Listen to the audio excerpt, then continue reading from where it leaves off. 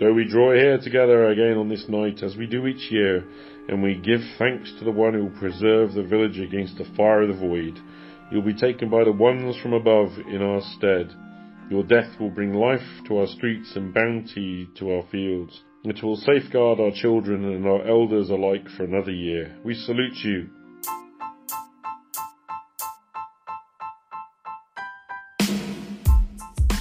Welcome back, Rescuers. I'm your host, Che Webster, and this is Roleplay Rescue. That was a clip from my first run-through of Alone Against the Flames, a solo adventure that you'll find in the Call of Cthulhu starter set. Despite the defeat of my own investigator, in today's episode we're going to have a chat with the man very much behind the creation of that excellent introduction to horror and mystery gaming. This is Series 2, Episode 5. Mike Mason began role-playing with what he calls Purple Box Dungeons & Dragons.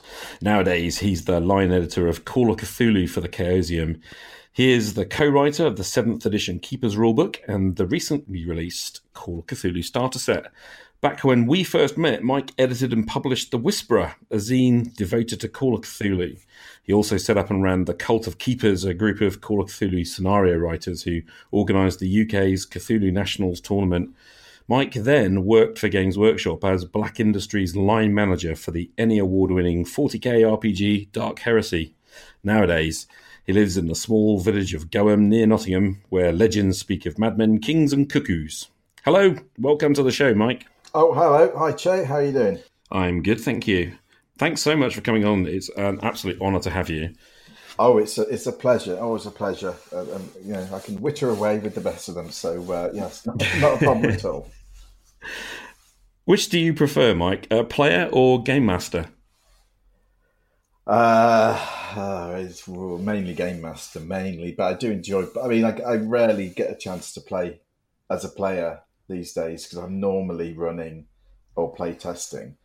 So I do enjoy being a player in the rare opportunities I get. I have to, just a bit of both. But I find myself more GMing, but I do enjoy being a player when I get the opportunity.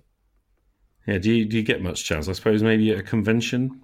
Really, that's the only chance because everyone I know always expects me to run, despite me saying, "Well, I'd happily, play in this game if you want to run it." And they all look at me and go, "Well, you know what you're doing. Why don't you run it?" And they're all like, back out. But no, so it's mainly at conventions. So things like Concrete Cow or Games Expo occasionally. There tends to be the smaller conventions that the one days or so that I can pop in and then just turn up as a regular player and play in the game. Try something I've not played before, hopefully, and have a good time. So, what do you enjoy most about role-playing games? Oh, that's an interesting question. What do I enjoy? I enjoy the social aspect of role-playing games. I think it's I think it's mentioned a lot, but I don't think we necessarily give it as much credence as perhaps it actually justifies. I mean, how many times do people really just go around, a group of people go around someone's house, socialize for, 3 or 4 hours, all focused on a similar thing, where it is a continual stream of conversation and interaction.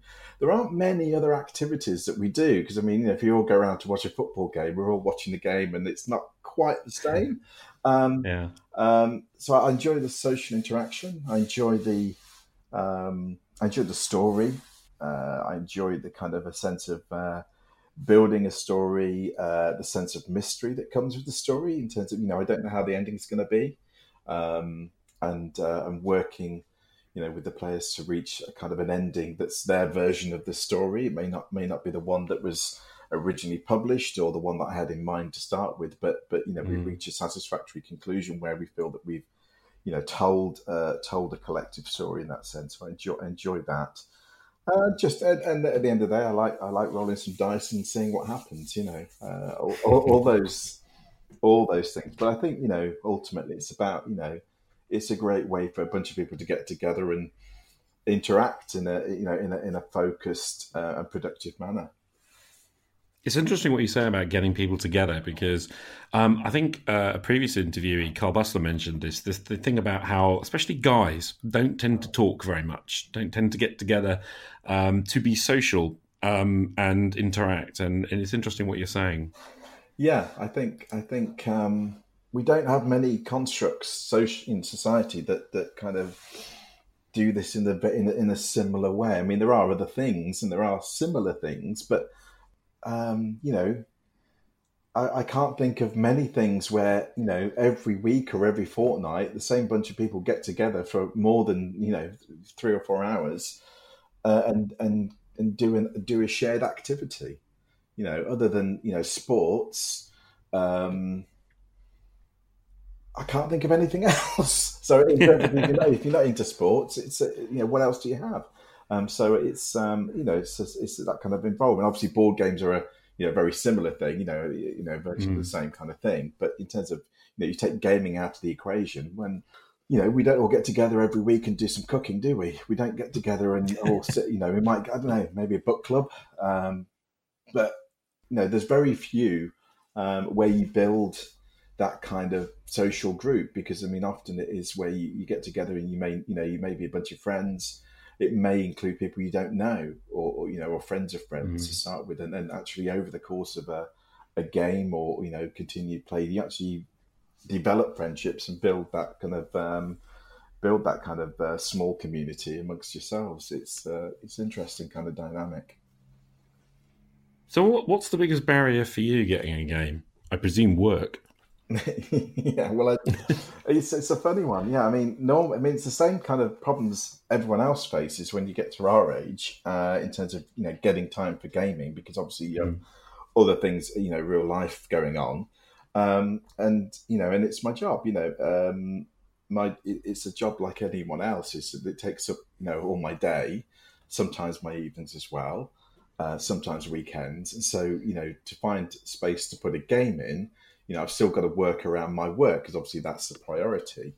So just like anyone else coming home from work and feeling a bit tired, you know, I've spent all day looking at a computer, writing or editing, developing games, and then to spend the evening, you know, running those games. You know, I've got to be in the mood as well. You know, I've just spent all day doing this, so you know, it's very easy to get burnt out very quickly, in a sense, if I just, you know, I'm just going to play every night kind of thing. It's just too much. So I have to treat it like anyone else does, you know. But I find that I've got a group of gamers that we've been playing for many years. You know, one of the players is the guy who actually first ran Call of Cthulhu for me back when I was a kid. And so, you know, that group's been going for a million years, but not quite a million years, but quite a long time. And, you know, that it's kind of on and off kind of thing, group that kind of happens every now and again. But, you know, interspersed with that, I have other groups. I'm just starting a new group where we're going to do some, you know, a break for me. Because normally I'm running Cthulhu because I'm, you know, even if it's not a playtest, it's a playtest really. And so I'm running a different game. I'm going to just run some D&D for a group who want to just do something different for a few weeks. So that'd be a nice change of pace. And then, you know, it is, you know, what you might call hardcore playtesting in terms of, you know, I need to playtest something. And the easiest way to do that these days is to do that online. So I can get a bunch of people together and either run something, or the author is prepared to run it and I'll play in it, which is a great way to kind of get a player experience of something I'll then be editing later. So it kind of, you know, takes all sorts of forms, but I try and get in one game every fortnight, but it's now ramping up again, so it's probably going to be, you know, 2 to 3 games a week, depending on circumstances, you know. So yeah. What I wanted to talk to you about most of anything, more than anything really, was the idea of horror and mystery role-playing. Because I've known you for ages, and I don't know, there's nobody I know who knows more about Call of Cthulhu, I think. But obviously that's the first really sort of horror mystery game, probably the biggest name that anybody would know. What do you think makes horror and mystery role-playing so compelling? I think the majority of people like a good mystery.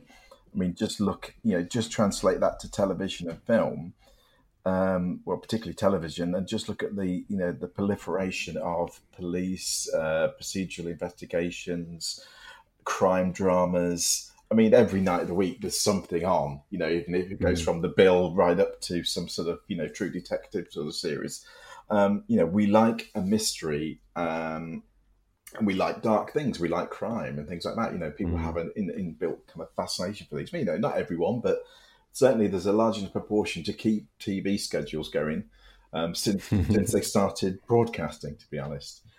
So I think, we like a mystery. And so I think Call of Cthulhu, particularly when it came out, it did something very different to what was happening in role-playing games at the time, which were, tended to be, quite fantasy-based, adventure-esque, heroic in the sense of, you got superhero kind of characters with, big +10 swords or whatever it may be, or casting spells. And you were very much kind of living a kind of a, Tolkien-esque kind of fantasy game, where there was a kind of a story, but the story mainly meant we start at the beginning of the dungeon, and at the end of the dungeon will be the end of the story. There wasn't, the story was really whatever the players made it to be. And obviously some groups, that became a story about their group and the interactions and, the war stories that they had from their play. But many of the groups, there wasn't a story at all. It was just like, I've got X amount of XP. That's my story, because I'm hacking my way through this dungeon or whatever, which is fine. It's all kind of horses for courses. But Call of Cthulhu really injected the idea and scope that this is built around a plot. There is a plot. There is a kind of beginning, middle, and an end to a scenario or a campaign, and your characters will become the heart of that story, and their actions will play out that story as they go through, because there is a mystery at the heart of it. There's something at the heart of it, and so the kind of sense of investigative play was kind of introduced through Call of Cthulhu to some degree. Where the players were actively not just fighting or combating some sort of villainous threat, they were also trying to uncover why they were doing it, or what the threat was, and dealing with the repercussions and implications of that, which was kind of I guess to some degree a step up from just exploring a dungeon. There was some greater mystery to be had. So I think people enjoy that. People enjoy doing murder mystery nights or that kind of stuff, watching that kind of film. And I think it's no different. It's just the same kind of scratch to some degree.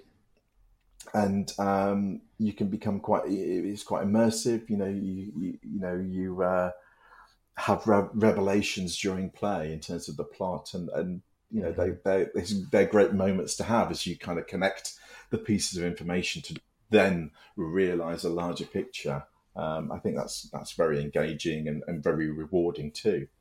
So I think that kind of helps. I'm thinking back to 1981 I think it was when it first came out, and there's the horror aspect as well. I kind of wonder what it was about Lovecraft's work that kind of made it so rich.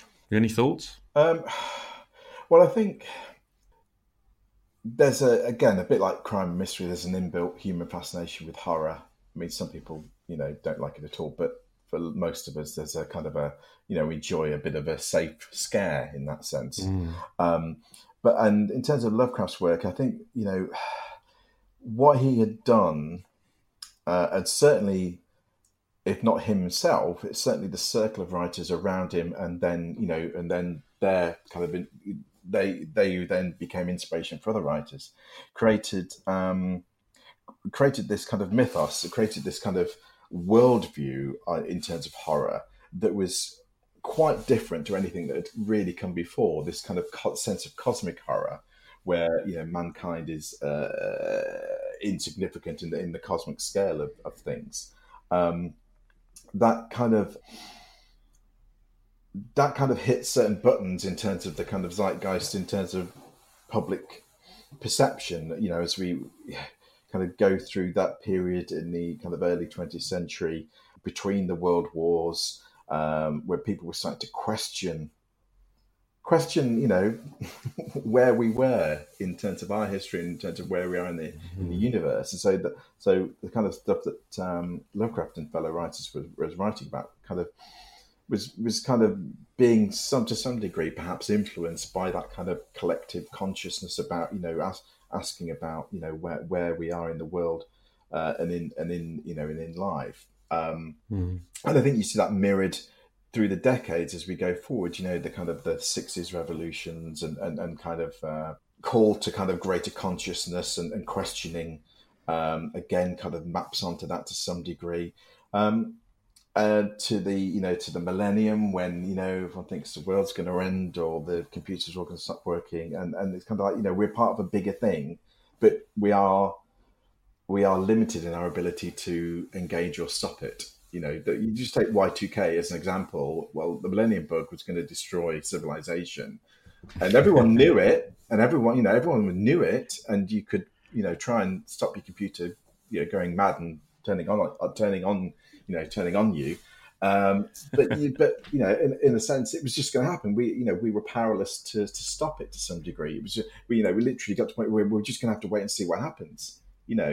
And of course, that was all. Nothing happened. But if you imagine the build up to it, we're literally kind of at this point where there's nothing we seem to be able to do. We tried these fixes and stuff. We hope it's going to work, but we're powerless really to know what's going to happen in the larger scale of things.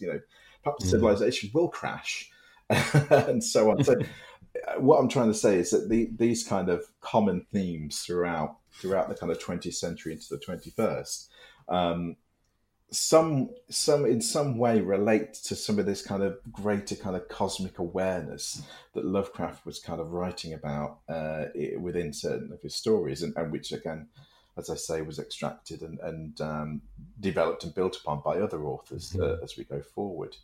I think that's what Lovecraft did something different basically, and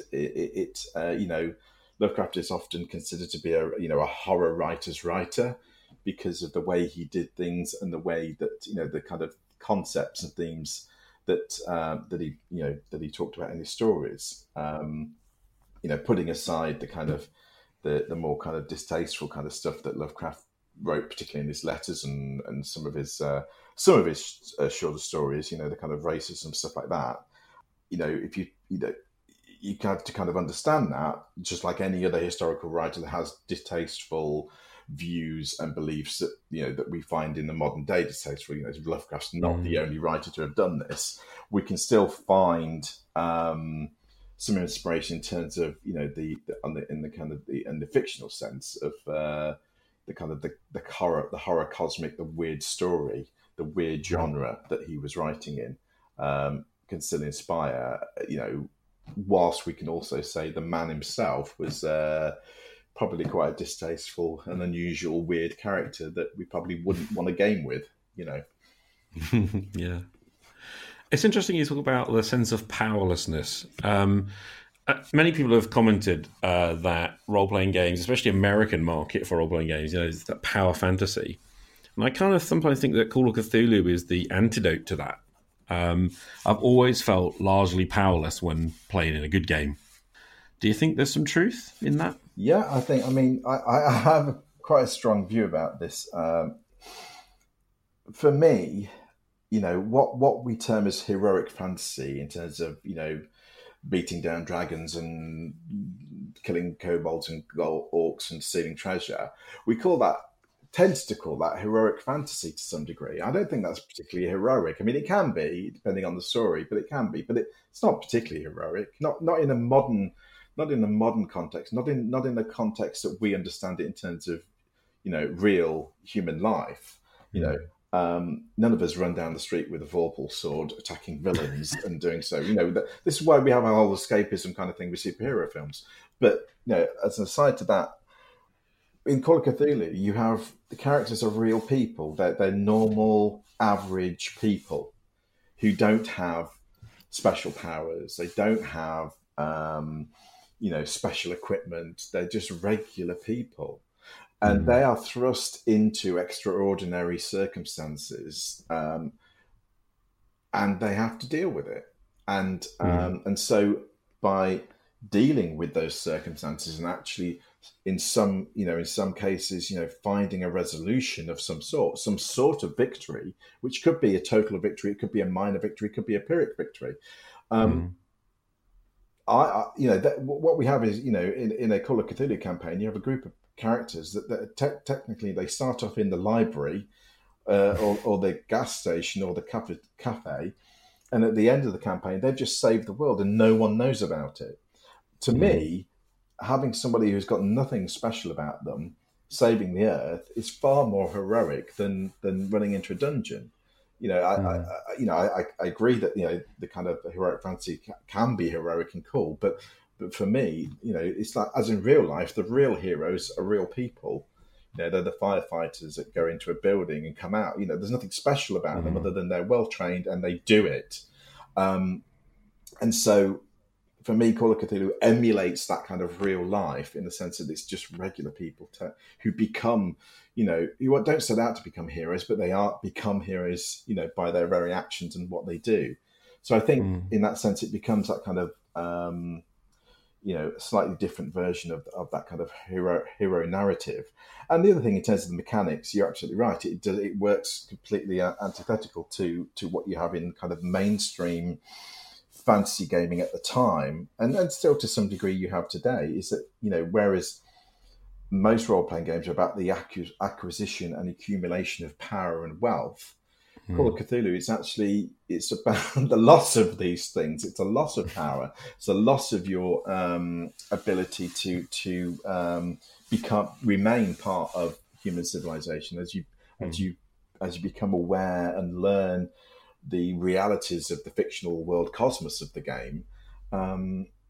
Your character actually becomes corrupted and diminished to some degree. And that's, again, even more heroic in the sense because they're still fighting, even despite they're worse than they were when they started, they're still fighting the good fight. And so, everyone likes an underdog, I guess. But that's, for me, is, what it's all about. It's, you're telling epic stories with real, I say real people, I mean normal people. So, yeah. What do you think makes Call of Cthulhu, a really good way into the hobby then? I think for all the things I've just said to some degree, I think it's a game that because you're playing, you choose your character. I want to play a librarian. I want to play a private detective. I want to play the waitress in the cafe. They're all very accessible occupations that we instantly know what that means.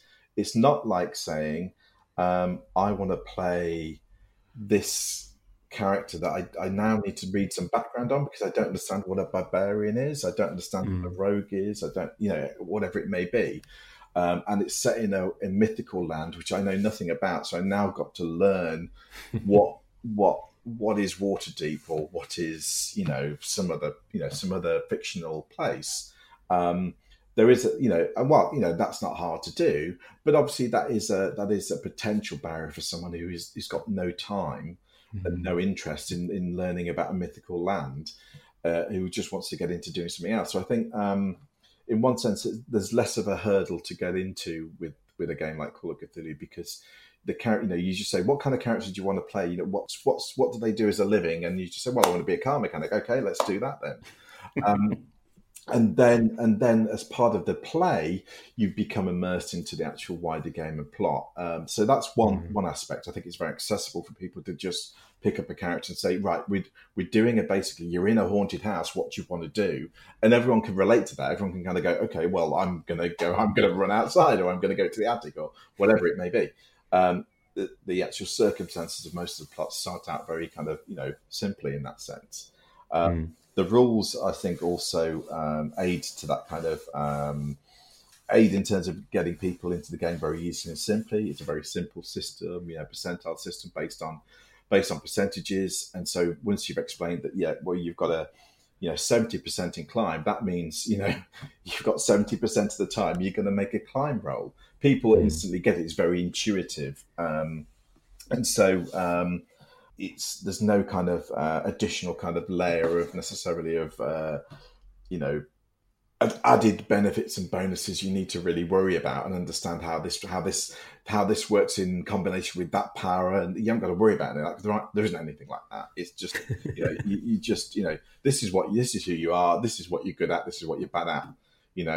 Now interact with this world. So if you know that you're bad at interacting with other people, when you go and do it, it will be all the more greater fun when you do it really well, or you do it really badly, and it sparks off some other kind of incident, some sort of drama. So I think it works very well in that sense. It being a very kind of intuitive system, and it's very easy to quickly engage into the kind of the scenarios and plots, because they're a lot of the time they're based on real things to some degree, or common experiences or stories, such as go and find out if this house is haunted, go and find out who's committed these horrible murders, go and find the culprit. They're stories that we know and understand. We haven't got to understand what the quasi-arg is and whether the red scimitar of justice will prevail. I don't understand any of that. What's that mean? So I mean, but again, some people love that kind of stuff, some people don't. Call of Cthulhu fits that kind of happy medium ground that everyone kind of can understand it, whether and choose whether that's the sort of thing they want to play or not. So I want to get back into Call of Cthulhu. What steps should I take, Mike? There's two things you can do. The simplest thing, if you want to spend no money whatsoever, is you go to the chaosium.com website and you download what's called the Quick Start Call of Cthulhu rules, which is a free PDF, and that gives you the kind of basic rules of the game and a starting scenario, and kind of just gets you to into it. But it does require you to read it and download it and be bothered to kind of get some people together to do it.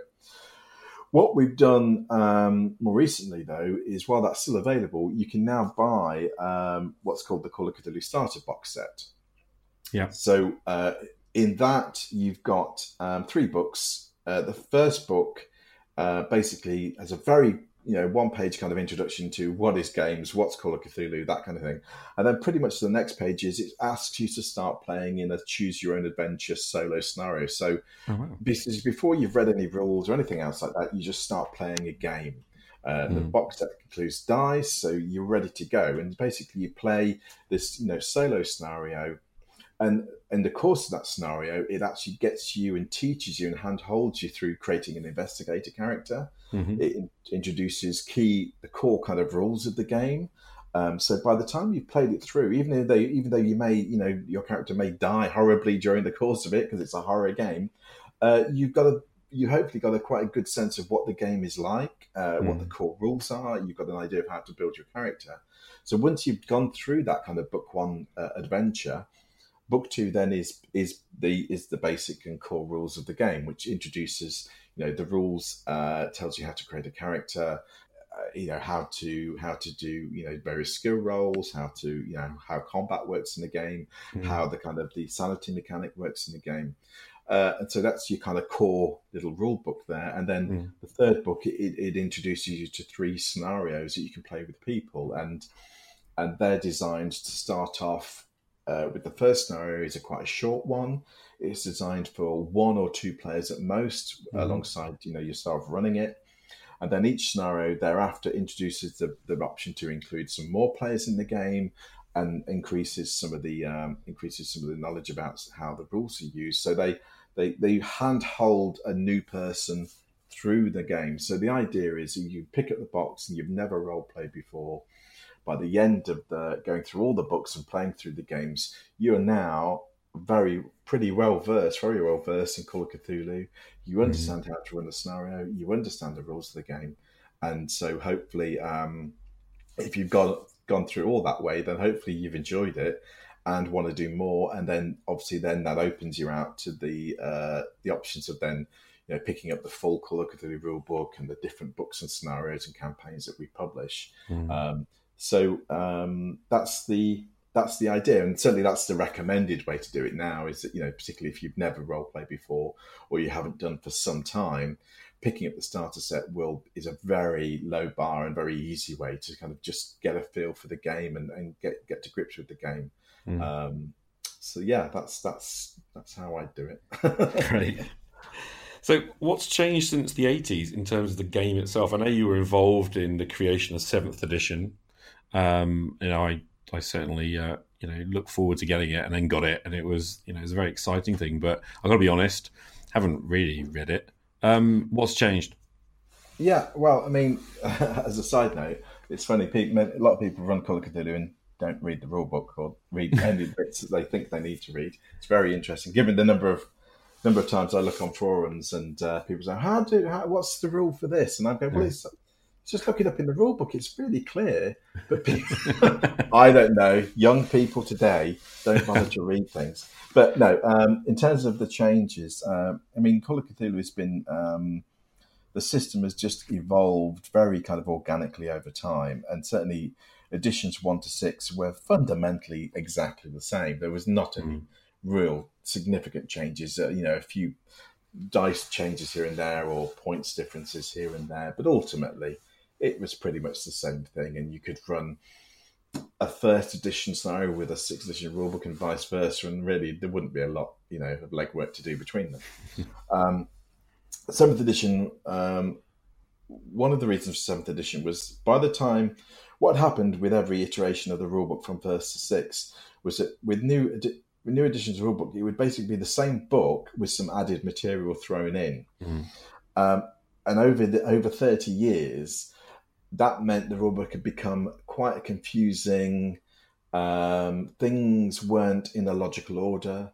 Rules were all over the shop. You'd find a section on combat, for example, and then 20 pages along, you'd find some more combat rules. And it's like, are these part of this? Are they optional? I have no idea.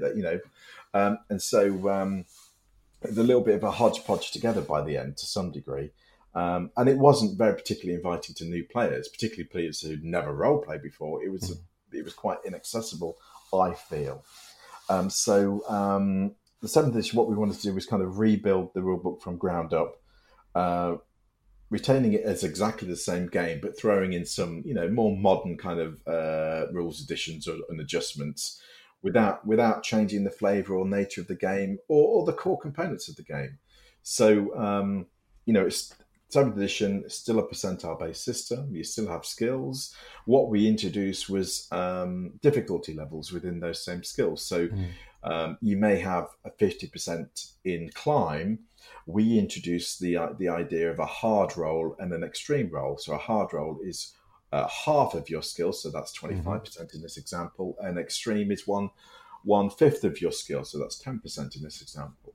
And so by doing that, we can actually gradiate the actual rolls in terms of skill difficulties and so on during the game. So which just adds a little bit more balance and also a little bit more kind of leeway for the keeper in terms of game. So climbing a wall just isn't a straight climb. You can add in environmental factors. You can add in situational factors by saying it's actually, it's a slippery wall, it's raining, it's a hard roll.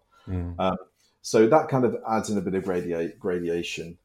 We also and does that kind of like also deal with the nitpicky thing?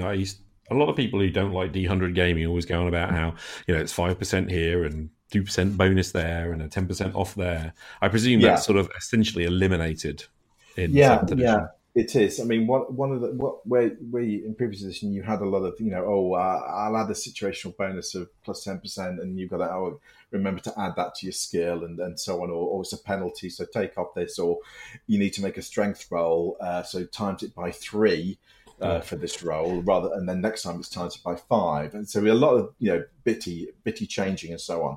So we got rid of that in 7th edition. We had the kind of roll difficulty levels, which were just set. And you could pre-calculate them on your character sheet, so you didn't have to do any maths during the game. You could just go, right, well, it's written on my character sheet, it's 25. That's what I need to roll under. Yeah. And what we did, we got rid of all this kind of bitty bonuses and penalties, and we just introduced bonus and penalty dice, which are very similar to the ones in Dungeons and Dragons. So you basically you roll a percentile dice, 2 d10s, but with a bonus you roll a third d10, for a 10 dice. You just choose the best result from those 3 dice. Mm-hmm. And the same for a penalty, you just choose the worst result. So again, it's very quick, it's very easy to kind of throw onto. And it gets away from all this kind of having to do maths and calculations and rework things, on the fly during the game. Yeah. So that makes it, a lot swifter in that way. And we did that with combat, because BRP, for some has suffered from the kind of miss syndrome in combat, where all your characters have got 30% in combat skills, so they keep failing it. And combat, so you just spend 10 rounds of characters not hitting one another, which is not only unrealistic, it's dull and boring as well. So what we did, we just ensured that it became an opposed roll in combat, meaning that while you could still draw, the 99% of the time there would be an outcome which meant one person had won that particular round of combat. Again, that we felt that streamlined things, we felt that speeded the combat up, and made it basically a bit more accessible and quicker to handle. And that seems to have worked very well. Combat does flow very well, and I find it more realistic. Some people say it's more pulpy. I find it more realistic because I think in most fights, hand-to-hand fights, somebody gets hurt pretty quickly. They don't stand around for 8 rounds missing each other. So I find it a bit more realistic. So we did things like that. One of the things we also did was to kind of codify the kind of sanity and insanity rules in the game, which is obviously a core component of Call of Cthulhu, when you're exposing your characters to the realities of the cosmos and things that should not be in terms of human consciousness. And so it affects human minds in that way, and they can't cope with it. But whereas before, Sanity in Call of Cthulhu had kind of fallen into a kind of... There wasn't really a lot of advice or rules or mechanics in terms of what happened once your character had gone insane. What happens next? And there were some phobias and things like that. And a lot of the time, it seemed to kind of just give license to a player acting a bit silly at the table, which, worked or didn't work.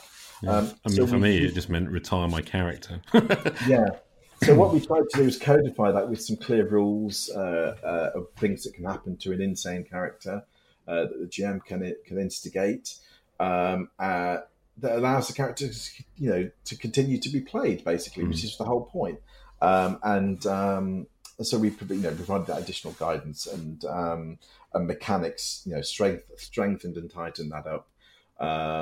So players and keepers would know what to do when their characters are in that situation. So it isn't just the end of the game for that character necessarily. And there are, ways to do it. And the other thing, their core priority really was, as I say, keeping it the same game and ensuring that it was completely compatible with what had come before. So, other than the odd bit of calculation, if you really must, timesing something by 5 to create a percentile stat. There's not a lot. There's in fact, at the back of the rule book, there is about 3 or 4 pages guidance on, converting, older material to 7th edition. And, once you've done it once, you realize, actually, I don't need to prep this. I can just do it on the fly, because 9 out of 10 times, there's no need to actually convert anything. Because it's a certain game. The terms are all more or less the same, and it's just understanding that instead of going to a resistance table in the old rules, you're just making a pose roll now, and that's pretty much all you need to know. And you can run the game without having to do any prep. To be honest, most people do it on the fly these days. So yeah. Thank you. It's kind of sounds to me like it's just a lot slicker. Oh, and the art as well. Oh my goodness, that's gorgeous. I just wanted to ensure that the book, so all the combat rules, full enough, are in the combat chapter. All the skill rolls are in the core rules chapter. All the sanity mechanics are in the sanity chapter. So, you can navigate your book very easily. And especially when you're in the middle of the game, you do want to refer to it, or you're prepping a game and you just want to recheck a rule or what's going to happen tonight. And it's easy to find. We index the whole book. That helps as well. So one of the things... in the last 4 or 5 years with Chaosium, we've invested heavily in terms of bringing the books into the 21st century. They are hardback in the main; they are full color. when I joined Chaosium, my mission was to improve the quality of the content in the books in terms of the scenarios, the way that they're written, in terms of how useful they are, and their accessibility in terms of people just understanding what the hell they're about. And what we've done as a company is to not only invest in the text, but we've invested in the actual physical product in terms of the hardback and the paper, but we've invested in terms of the quality of the artwork and the cartography in the books, which, you compare one of the 7th edition books to something that was coming out in the early 2000s or the 90s, which are softback, black and white line art of varying quality. We feel, we're making strides to kind of, feel it's a quality product that people would want at their gaming table, basically.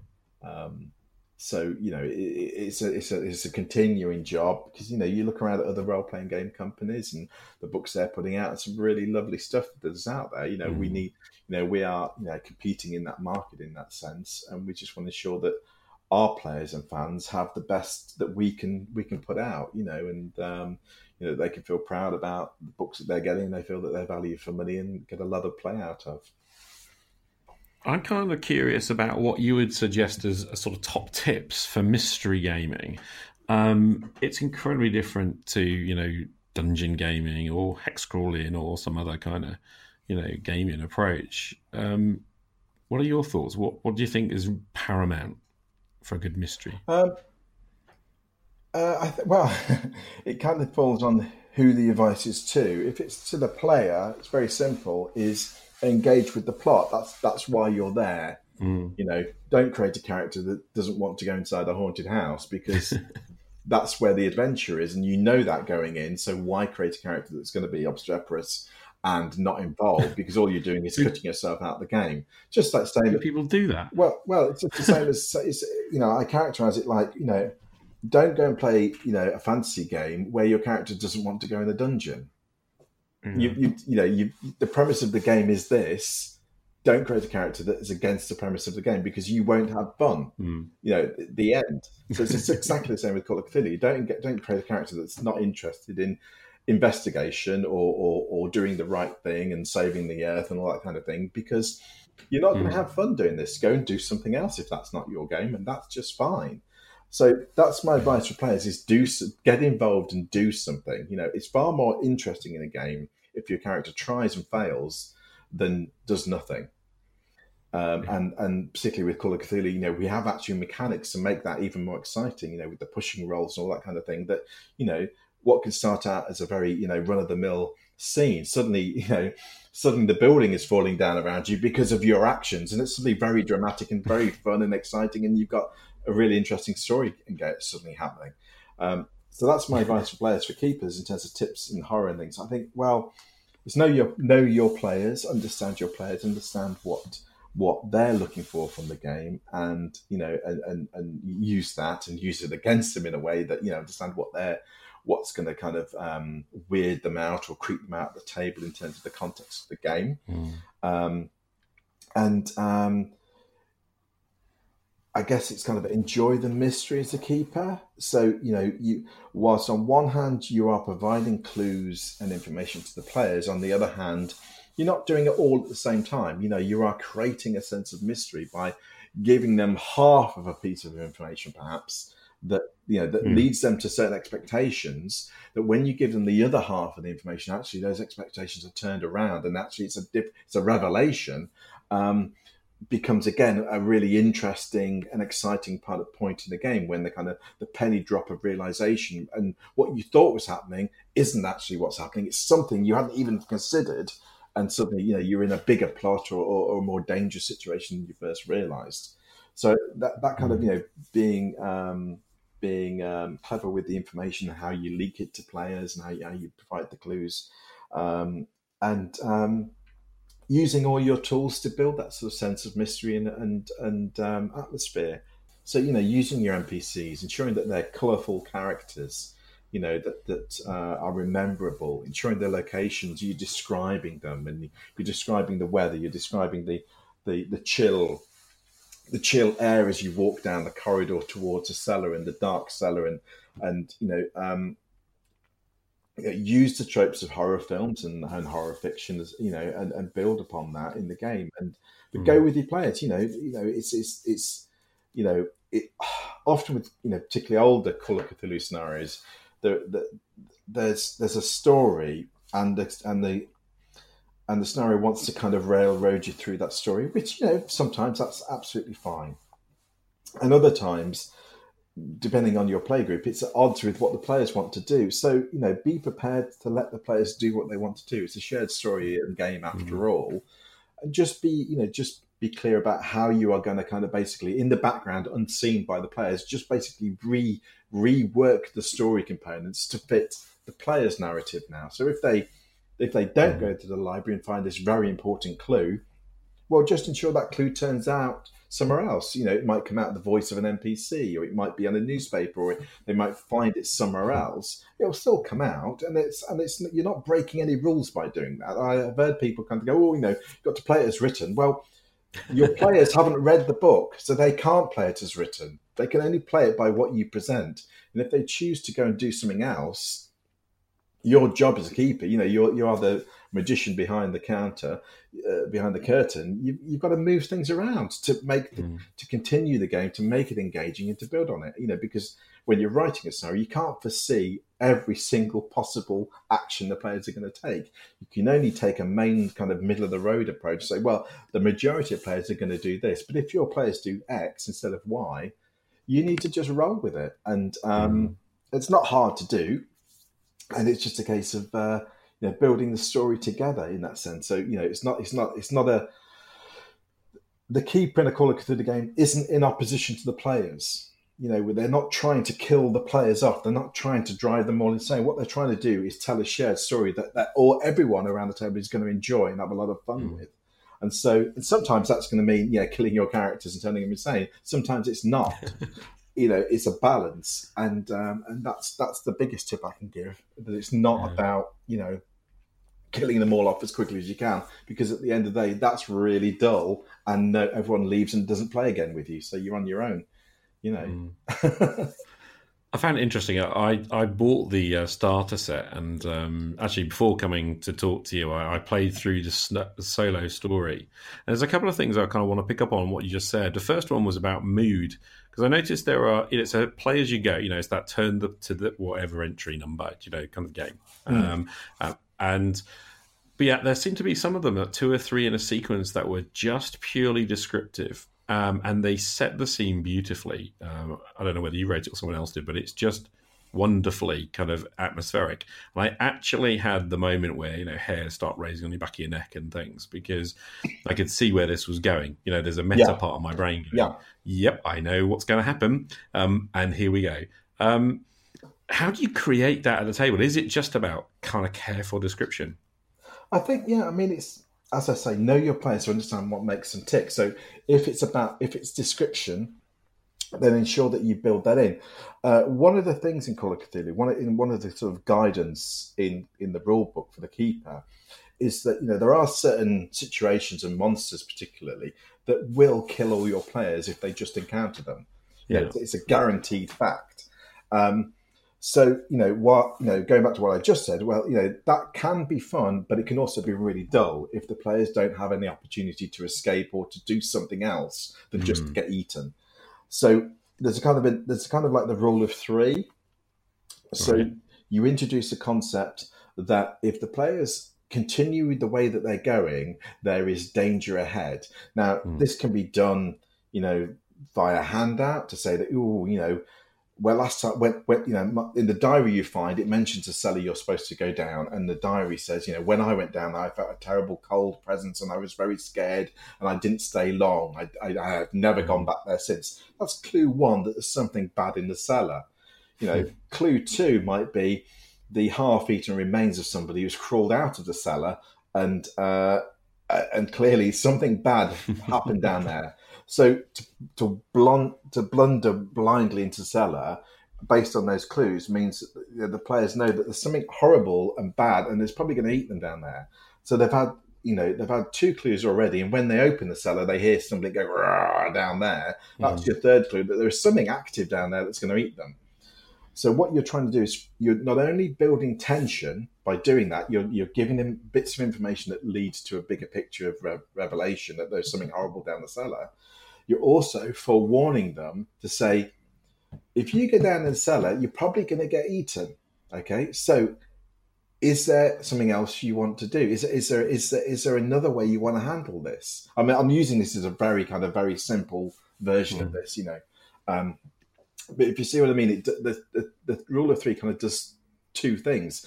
It informs the players that either the course of action they're on is correct, or they may need to think around it and think outside the box, perhaps, and think about other ways of tackling the situation. Or maybe that the monsters only awake at certain times of the day, so therefore they need to find out when they can go down safely. That might be a resolution, perhaps. But it also builds that idea of tension that kind of in this, we know that we have to go down into the cellar at the end of the scenario. They know that because they know whatever they need to do is down there. But they've had this information to say that if they go down to the cellar, they're probably going to get eaten. So you built some stakes already, and by doing that, you're building the tension, and then layering on that with your descriptions about, the description in the handout about the chap who went down in the cellar first, the description of the half-eaten remains they find of someone who's come out of the cellar, to the description of when they go down into the cellar, the dust in the air, the cloying atmosphere, the lights, and so on, the creaky wooden steps, builds that atmosphere as you go. So as a very kind of rough kind of, advice, that's how the one thing kind of builds a number of strands within the game for you that work in different ways. The other thing I noticed in the starter scenario was it's built on common tropes. And I suppose that's no bad thing. I was kind of thinking, it kind of feels a lot like a few films I watched from the 80s or whatever. I was thinking, this is the creepy village, and there's a lot of stereotypes and tropes that go with that. Would you suggest kind of hamming that up? Well, again, I keep saying the same thing. Know your players. It's meant to be an introductory set, so you're building on shared common tropes, as you say. The solo scenario in the book, you can certainly say it is informed and probably inspired by films such as The Wicker Man and so on. And that's no bad thing, because going in instantly, if the player starts thinking, this is like The Wicker Man, they're instantly on edge. They're instantly on, this is something bad's going to happen. They know there's a sense of doom already that you didn't have to do anything about, because, it's just that kind of recognition. And so that can work well for you.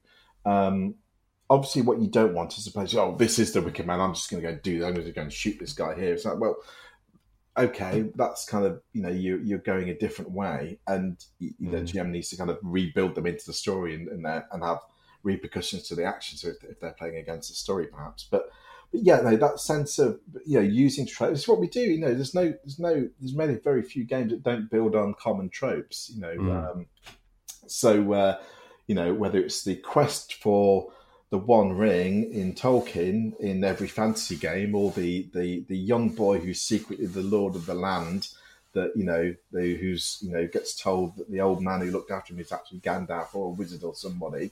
Those are very common tropes in fantasy. You see them time and time again in fantasy fiction. Just the same as in horror. There's tropes within horror that are don't go down the cellar. Bad things happen at night, and this place, all the locals look at you funny, so they're clearly all in on it. And obviously, depending on when and how you're playing this game, if you're just starting out, then using those tropes as they kind of are, everyone knows what they're getting into. Everyone has a set expectation that you can then build and work to and enjoy. As you play more, obviously, there's a lot of fun in inverting those tropes and playing against expectations. So instead of the village, you're thinking, you're going and thinking, the villagers are all cultists. Actually, no, they're actually acting normally. It's your perception of them that you think they're bad. So when you come to act on that and find out that it's wrong, you're kind of throwing things in the air and creating a different way that the story's going to go. So it becomes, fun in a different way. So inverting the tropes and playing with them works in equal measure, but it depends on, where you are with the group and the kind of game you're trying to run. But that getting ideas from books and films it's never been a bad idea. So, I'd say when I was younger, I used to be kind of put off playing Call of Cthulhu because I always sort of figured I don't know enough about horror, or I don't know enough about, I'm not smart enough almost, really. But I guess that was totally wrong. Oh, it's like, I mean, I always say, if somebody says that, I completely get that some people don't like horror. I completely get that some people don't enjoy that sort of thing, and that's just fine. I'll say, there are plenty of other games that, let alone Chaosium makes, that other companies make, that you're going to enjoy, then that's just fine. It's not for every single person in the world. However, if you've ever watched Scooby-Doo and you enjoyed it, then you've kind of are going to get how to play Call of Cthulhu. If you ever watched Buffy the Vampire Slayer, you're kind of going to get how to play Call of Cthulhu, because it's based off the same kind of tropes. You go in as a group of outsiders, you find some mystery or some situation that you have to then solve and deal with. And on the way, you're going to meet some strange characters, some unusual locations, and perhaps some monsters. So, I mean, they're all within our bounds of understanding, because, if you've seen Scooby-Doo, watch Buffy, or any other kind of horror film, you get it, So but it's just a case of whether that is something you want to enjoy, you enjoy doing, And certainly there's a lot of people that do. And the other thing is, I guess, to say is that for people whose main game isn't Call of Cthulhu, Call of Cthulhu provides a really different change of pace that people find that actually they've just finished a fancy campaign, and they just want a break between before they start a new one. And Call of Cthulhu works very well as a kind of a palette cleanser, where you can it works really well as a one-off scenario. You play the one night in the haunted house, or the one night in the street, and it kind of just, changes the pace a little bit and gives you something else to do. And also, because Call of Cthulhu is very kind of story-driven and role-playing driven, for groups that don't do a lot of role-play, in terms of, they're just more interested in kind of, the rolling the dice kind of angle. It does help to kind of broaden their horizons as well, to some degree, that they can then introduce back into their regular game. So it works very well like that as well. And then, there are groups that, try it once and then carry on playing. And, they play whole, 2-3 year long campaigns, So it works. It's one of them wonderful things. It works really well as a one session game. And it works really well as a 3-year game as well. Speaking of tropes, I noticed that you kind of, and I bought it actually, Pulp Cthulhu you worked on a while ago. What was the big appeal there? Why did you do that one? Call of Cthulhu, Pulp Cthulhu. Basically, a lot of the time when you play Call of Cthulhu, you do get players in groups that want to play it a bit more like in the style of Indiana Jones, a little bit more kind of action orientated. Yep. Who are less interested in the kind of like the cold, dark, grim, slow burn kind of mysteries that Call of Cthulhu does feature. Equally, Call of Cthulhu does feature scenarios and campaigns that are more action based. They're more kind of immediate in that sense. And so Pulp Cthulhu was a way that it's a supplement to the main rule book. It basically introduces some new rules that you can bolt in very easily into the game that actually addresses certain issues with Call of Cthulhu in some people's minds. So Call of Cthulhu, your characters are human, they're very fragile, so they die very easily. And so sometimes in a campaign, that can become problematic, in that if your characters keep dying, you can become disengaged with the campaign. So Pulp Cthulhu introduces your investigator is slightly better experience, slightly tougher, can take a bit more of a knock, and so their longevity is better. It plays the kind of pulp style in that the characters do have kind of pulp talents. What's the thing they're best known for? Whether it's being able to take on a whole bunch of people at once in combat, to being understanding the secrets of the universe, or whatever it may be. You have little talents that kind of help to define your character and give you a mechanical kind of advantage in the game. So they're kind of bolt-on kind of rules that kind of play very much in that kind of pulp sensibility and genre. And they're scalable as well. So all of the rules in Pulp, you can scale them up and down, and there's advice on how to do that. So it may be that you don't want a lot of Pulp, you just want you just want the characters to be slightly tougher and more survivable.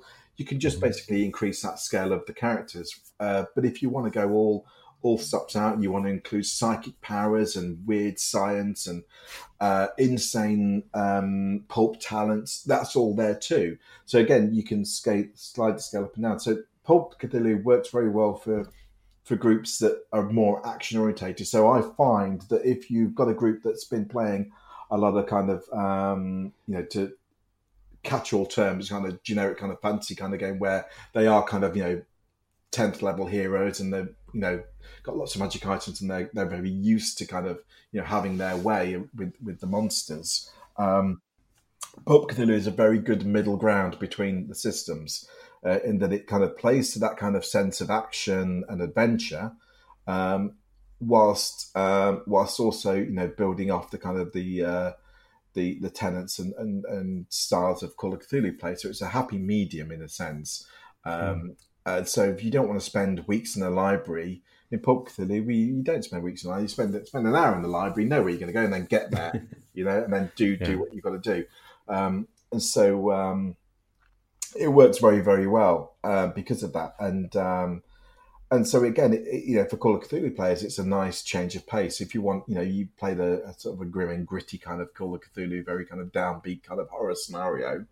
Well, you don't necessarily want to do that every single week. Some nights you want a night off and kind of relax a little bit more, and so playing a kind of a Pulp Cthulhu scenario or campaign where your characters are a little bit more like Indiana Jones or The Shadow or whoever it may be from Pulp Fiction, it is a lot of fun, basically. So it allows, if you want to be swinging from chandeliers and, shooting two guns at the Shoggoth that's coming, that's, whatever. It's a lot of fun in that sense. So it's a nice meeting of minds between the horror of Call of Cthulhu and the kind of the pulp genre, basically. And you've got to remember that obviously Lovecraft and those early kind of weird fiction writers were writing for pulp magazines. So, it is not like saying it's a different game. It's the same game. It's just the kind of the attitude you have to how you play the game. Basically, it's slightly different. Thank you. I appreciate we're up to an hour. I just wondered, do you have any sort of final tips for a person coming back to the hobby? I think there's so much more accessible now than back in the day, and that even if you decide you want to get back into the hobby and you don't know any players nearby, the fact you can go online and you can actually find a group online or build a group online and play through Skype or Hangouts or Roll20 or Fantasy Grounds or whatever it may be is brilliant. You could be playing a game that you never thought possible. You've got a player in America, you've got a player from England, you've got a player from Italy, player from Norway, and just having a fantastic experience because you're making new friends. So I think online gaming is fantastic and a really accessible way to start. If you do have a games cafe or a shop near you, then obviously go there and find fellow like-minded people and get involved. There's 101 gaming forums out there that if you just want to try something and just say, I want to play in a game, I just want to dip my toes back in the water, then there's always people saying, yeah, well, come and join my game, or we'll put a game together for you. Let's give it a shot one night. So I guess it's don't be afraid. It's a very welcoming community, the gaming community these days, and it's open to everyone. And there are groups and people who are willing to help you out and get you started and give you some advice and so on. So just don't be afraid and go for it. Really. Thank you, Mike. It's awesome. No worries. Thanks very much for allowing me to witter on for an hour, Che. Thank you. We've always done that over the years, haven't we? Oh, and I see there's a Berlin book coming too. I'm dead excited about that. Yes, I'm very excited about it myself. It's Secrets of Berlin. Yeah, it's just in layout at the moment, so it won't be long before the PDF and then the print book's out. And it's all about the kind of 1920s Weimar Republic Berlin, with all the crazy political stuff and occult stuff going on at the time. And that's even before you then layer in the kind of the Cthulhu mythos on it. So, looking forward to that. Lovely. Thank you, Mike, so much for your time. Really appreciate it. Thanks again. All the best. I hope you are enjoying Roleplay Rescue. If you ever want to get in touch, ask questions or share your point of view, you can leave me a voice message. You can also drop comments onto the Roleplay Rescue page on Facebook and the even more popular page on MeWe. Just search for Roleplay Rescue on those social media platforms and you can follow the pages with an easy click. You can even email me via hello@rpgrescue.com. I'm Che Webster. Thanks for listening. I'll be back next weekend with another episode of Roleplay Rescue. Game on.